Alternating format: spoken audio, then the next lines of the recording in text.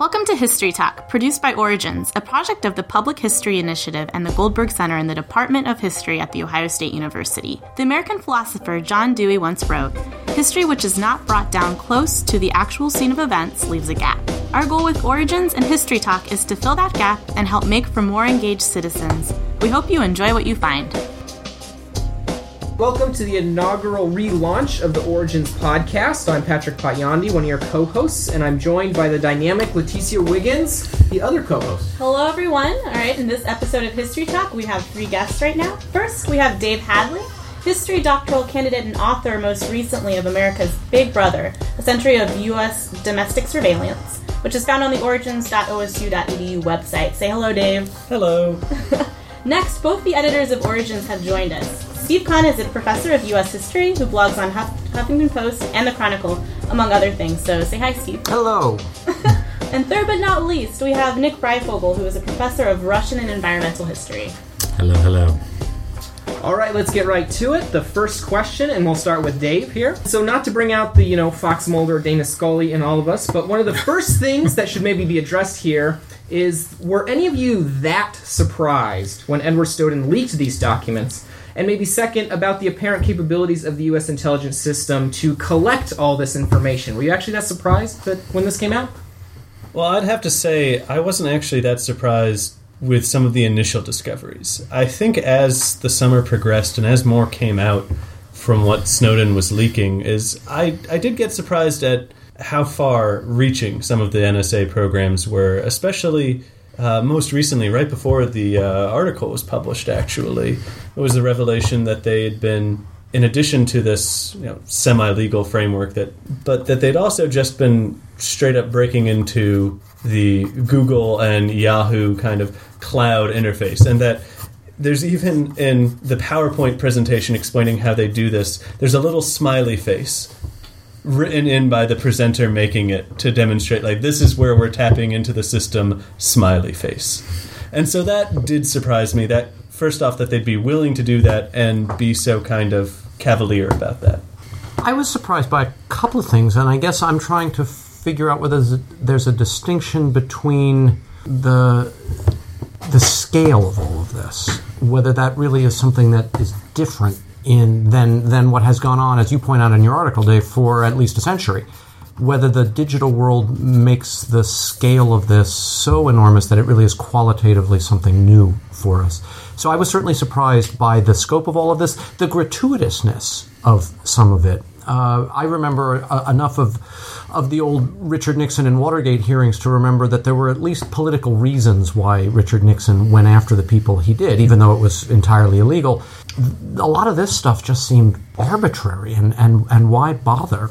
I was also surprised by the figure of Edward Snowden himself, that a man with a pretty unusual educational background winds up as a private contractor with access to this top-secret material. I wonder how many Edward Snowdens are out there in this, because it isn't just the employees of the CIA or the NSA. It's apparently a whole world of outsourced private contractors. Security contracting is a huge industry in the United States, and the fact that Snowden was able to access as many files as he did wasn't just that he had access to all of those files, but one of the points the NSA makes is, this information's secure and we collect it, but we don't look at it without a court order. Yet Snowden was able to get this material because shortly after he began working at the station in Hawaii, he basically talked to some of the other employees there into giving them his passwords, as his explanation was, he needed that to do his job involved with IT. And so it's not exactly the kind of, highly secure location that we might think of from like a kind of popular culture representation of the NSA. Yeah, and one of the things that emerged during the height of the Iraq War was just how much of the American military's operations had been outsourced. And at one point there were even more private contractors in Iraq than there were American military personnel. And that raised some questions, probably not enough questions, frankly, about what that means for a democracy to essentially be outsourcing its military like this to profit-making enterprises. And I think those questions arise here as well. And this, for me, when you talk about surprise, the greatest surprise was that there was this mid-level, lower-level guy who had access to all this material. I mean, extraordinary to me that someone in the NSA wouldn't have thought to themselves, please, we should protect all this material we're gathering, legally or illegally, and because they clearly know they were gathering some of it illegally, as the smiley face attests. But, I mean, how this random guy who... he's a young man, not much experience necessarily, and suddenly is able to get... so that for me was an enormous surprise. What didn't surprise me is that we were collecting all of this data. I mean, I think that we have such a long history in the United States of data collection and this sort of thing in all sorts of different ways. I'm also just struck by the technology of it all and the fact that, I mean... we really shouldn't have any pretensions that anything is private anymore. I was struck just the other day. We were taking photographs on my wife's iPhone, and the iPhone not only organizes the pictures in it by date, but by location in which it was taken. So somebody at Apple knows where we were on that lovely Sunday afternoon while we took those pictures, and they knew that we changed locations on that Sunday afternoon. And so the idea, whether it's Apple or Google or whoever, I mean, and so the notion that anything we do digitally is private strikes me as unsurprising in any sort of a way. And I do think that I think it's an interesting issue. The level of privacy that we would have today in the digital world is that obviously a lot of information about us is collected and sold, quite openly so, in order to advertise this. If you go on Facebook and you notice that there's something advertising to you, chances are that that's part of an algorithm that is designed based on your viewing history as to what you'll get at, which leads to some disturbing questions as to why, in some cases, you're getting some of those advertisements. Is what were you possibly looking at that could have gotten them to recommend those? This is a family broadcast. Let's rein this in. Well, I'm not saying anything about what I have been recommended to, but part of that distinction is that those records, while being held by a lot of different people, I guess are they being held, is it less disturbing if they're being held to sell you something that you have the choice as to whether or not to buy, and that they are periodically erased just because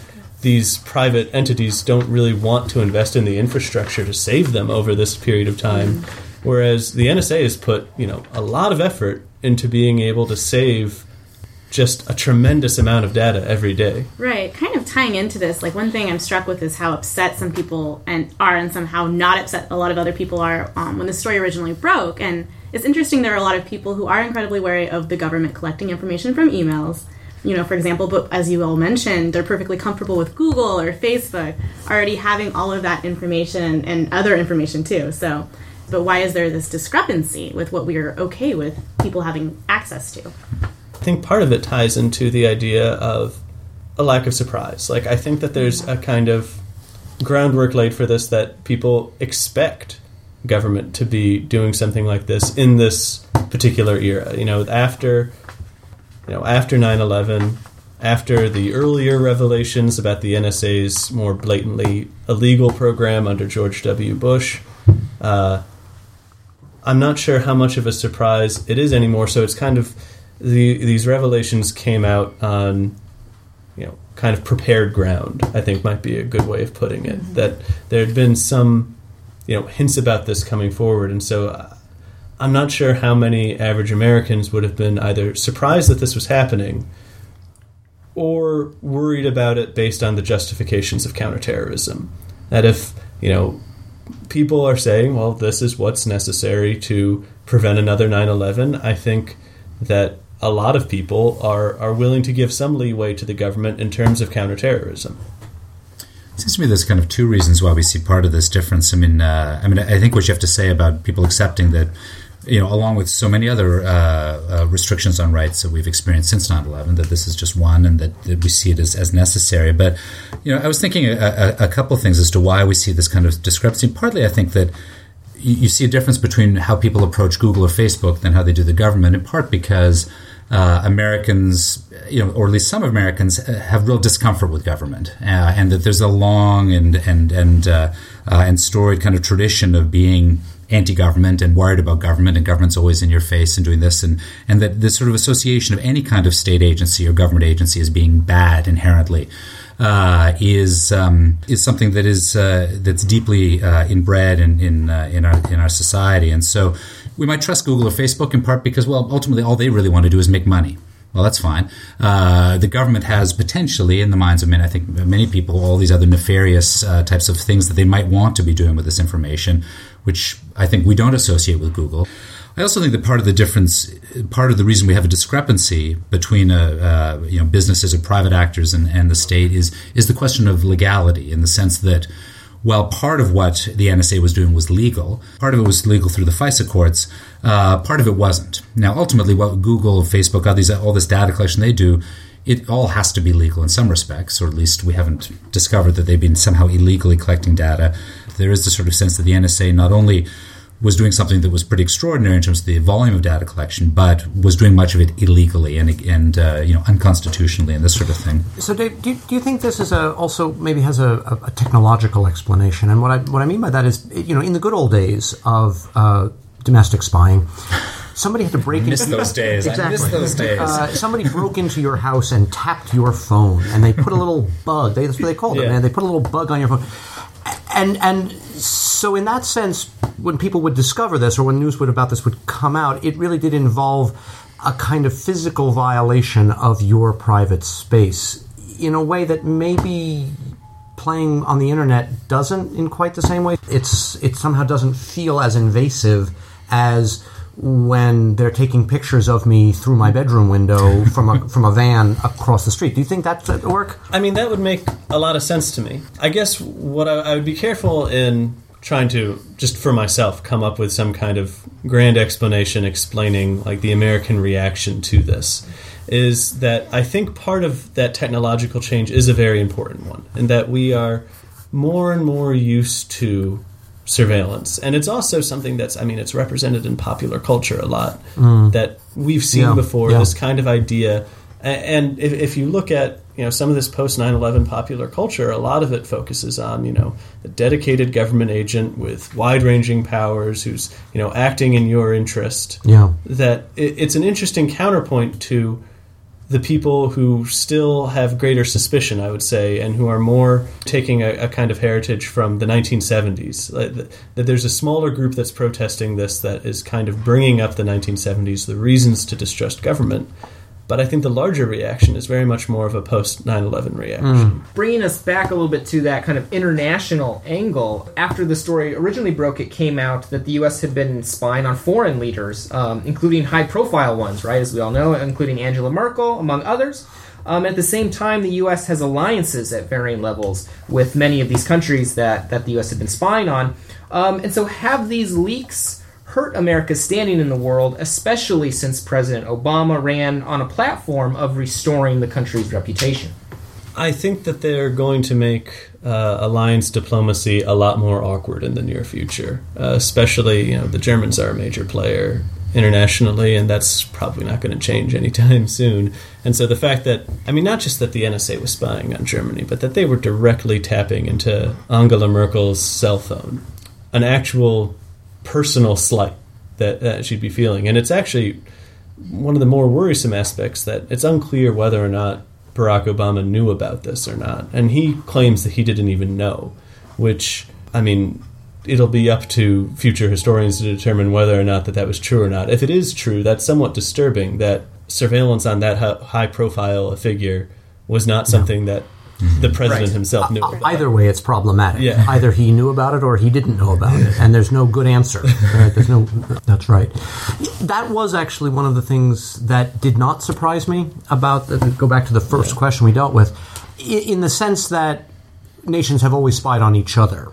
And so we shouldn't be altogether shocked that this was going on and that it isn't still going on. It hasn't gone on in all kinds of different ways. I think you're right that the level of personalness seems, as I said before, gratuitous. That we did this because we could, not because it served any larger interest. And I do wonder, I do think that it will make, as you call it, alliance diplomacy more difficult in the near term. I suspect not altogether in the long term. But that points up another issue that I think is worth thinking about, and I think may explain why some of the people who are upset about this are upset about it. And that is the tremendous continuity that you talk about in the article. I think that it underscores just how difficult it is to put Pandora back in the box. Administrations come, administrations go. This was true for our nuclear policies. This has been true for a lot of things, especially since the Second World War. We have created a machine that goes of itself. At a certain point, I mean, it would just... It's of a size that would make, real direct supervision a difficult thing. I mean, the NSA is over 100,000 employees, and it has, billions of different types of communications that it intercepts. And so, in that sense, you could say that it's very difficult to keep a close eye on it. But I think the foreign element, what's particularly interesting about it is how the NSA's foreign activities can also impact the domestic side. That there's not this really clear divide necessarily, and that we know there's cases where they got around issues with domestic law at home by essentially asking our partners in the United Kingdom to do it for us, and then they'd pass it along if it was something we wanted to know. And we, the United Kingdom, Australia, New Zealand, and Canada have essentially since World War II been part of the kind of informally known as the UK-USA agreement that's essentially making a very strong concerted allied intelligence effort. But spying abroad can also now lead to information at home. Yeah. The internet isn't, entering data on Facebook in the United States doesn't guarantee that that's going to be saved on a US-based server. Yeah. And that distinction that has been central to American spying between what goes on somehow domestically and what is international, that line's always been blurry. Yeah. And I mean, that's what the FISA court was created to try and address, of these points where foreign intelligence activities intersected with domestic ones. But the idea is, we want to be able to spy abroad. We think that's important and necessary. And so what this is going to do is try to create a framework in which we can do that espionage abroad. And then the court is supposed to implement what's called minimization procedures, so that it minimizes how much of an impact this has on actual U.S. citizens. But the FISA court, in a lot of ways, is kind of a compromise between, strong intelligence and, at the time, strong Cold Warrior types, and those who wanted greater control over the NSA, over the CIA. I think this distinction between domestic and international, which is crucial in some ways to this whole story, is also one that kind of speaks to how others outside the United States view us. Because the very fact that, you asked the question earlier about what impact does this have on America's standing, and this whole question of it's going to be harder to create multilateral, bilateral agreements and this sort of thing. I'm not sure it's going to have much of an impact. I think ultimately the U.S., most countries who are paying any attention are enormously distrustful of the intentions of the United States. I think we in the United States tend to believe that we're the good guys out there, but that's not how much of the rest of the world looks at us. And this is one, the case of of Angela Merkel is a classic example of where the things that we do and we do on a regular basis is suddenly brought to light. But folks around the world know that we're doing this, maybe not to the degree, but I think that the sense that I've received from friends outside of the U.S. is that they shrug their shoulders, they sigh. It's just another moment of the U.S. doing what the U.S. is going to do, and because we can, because we're big kids on the block, and so we're allowed to do that. But it's also just another example for people around the world of how we play this very hypocritical game that we believe in one set of laws for people inside our country, and we believe in another set of rules for those outside the country, as if we're that much better than everybody else, that our rights should be protected, but nobody else around the world should have their rights protected. And it really, the hypocrisy of that is plain to the rest of the planet, particularly when we go around with our hyperbole about being this great bastion of democracy and these kinds of ideas and ideologies of what we stand for, freedom, democracy, all these sorts of things. Well, freedom, democracy for us, but not for other people. And I would like to point out in terms of that this is a sense that what a lot of people do is that it's not as though the United States is the only person, or is the only country. Obviously, it's not a person, sorry. The United it's not States, a corporation. Well, not yet. The Supreme Court may vote on that soon. The United States is not the only country that does this kind of surveillance. And so, Well, and I wonder if this distinction that we've been talking about here is sort of domestic versus international, and how do you draw a line that separates that? Is that a distinction that other countries also make? If I'm a British citizen living in England, do I have... is my Google email supposed to be treated differently than if I'm a foreign national that Britain is spying on? Well, I'm not sure that... I'm not sure what what the average British approach to this would be. But I know that from their intelligence community and from the kind of controls that their government is willing to put on, they in some ways have a more broad-reaching ability to keep what they're doing secret. Like they can still try and kill stories more directly, and they could do that for longer than the United States. And they also have an intelligence apparatus that kind of grew up not like the United States, not like the CIA, in which it was a lot more covert and private. It has a much longer tradition. And so I'm not sure that they necessarily would be surprised either at what their country's been doing. It seems like there's this long history of people involved in intelligence circles kind of just doing what they want, and this isn't unique, as you say, to the U.S. But lately there's been a lot of talk about legislative reform or oversight of the NSA. And so do we think this is doable? What makes us think this might be doable?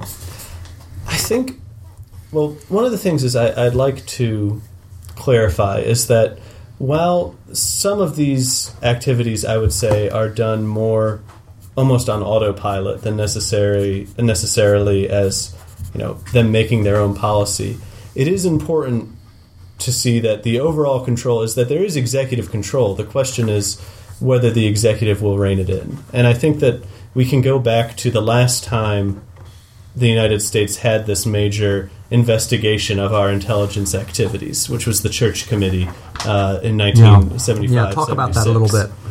Frank Church kind of opens up, Frank Church, Democratic senator from Idaho, kind of opens up this investigation into the CIA with the question, is the CIA a rogue elephant? Is it operating on its own? Is it making U.S. foreign policy? Is it getting us involved in things that we don't want to be involved in? But what the Church Committee findings really demonstrate is that the CIA, while doing many illegal things in the early days of the Cold War, many things, is that it wasn't doing them free from executive supervision, that more it was doing what the executive expected it to do. And so in this case now, I would say that there's a general tendency of the executive, I think, to accept and promote these programs. They don't really have a clear reason not to if there's not a great deal of upset about them, and they might be seen as doing something against terrorism. So in that sense, the issue is not whether these operations are controlled, but it's really by whom. And in this sense, exactly, Congress has more or less been dealt out of this because it has been part of the steady growth of executive power since the Second World War. And in some ways, Congress has dealt themselves out of it. The accepting with the FISA court set up is there is a Senate Oversight Committee on Intelligence, a permanent committee that comes into being after the after the Church Committee.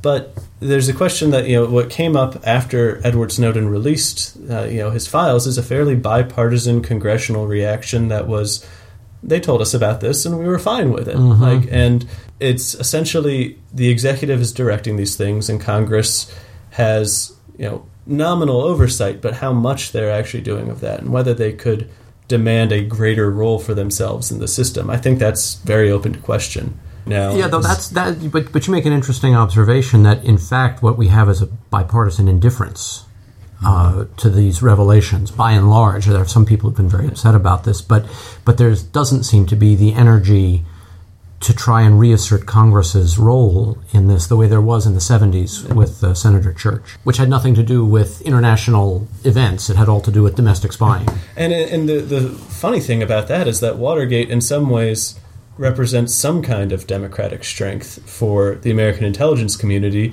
because the reason Nixon is going to these amateurish, private actors is that the FBI stops cooperating with him and the CIA refuses to cover up what he's doing. That's a nice point. I think the whole question of the changes of technology is something that I think is really interesting that I wanted to just kind of bring in at the end again, because I think this is something that is, well, I mean, I feel like as we go forward, we are, I mean, part of what this event reflects is this massive change in how we understand ourselves and what privacy means, and the sort of notion of private and public, and the distinctions that we made for generations. I think these are things that are transforming so rapidly. I would hope that we would use this as an opportunity to really think about what do these things mean in this digital, increasingly global kind of context, and in a world that is increasingly interconnected. But, and I wonder if we started off by talking about public reaction to all of this. I wonder, I haven't seen any information about this, but I wonder if it isn't generational at some level, that people who remember what a notion of privacy really is are more upset about this than people who have grown up attached to digital devices, for whom having your personal information out there all the time is second nature, and they don't really have the same notion of privacy.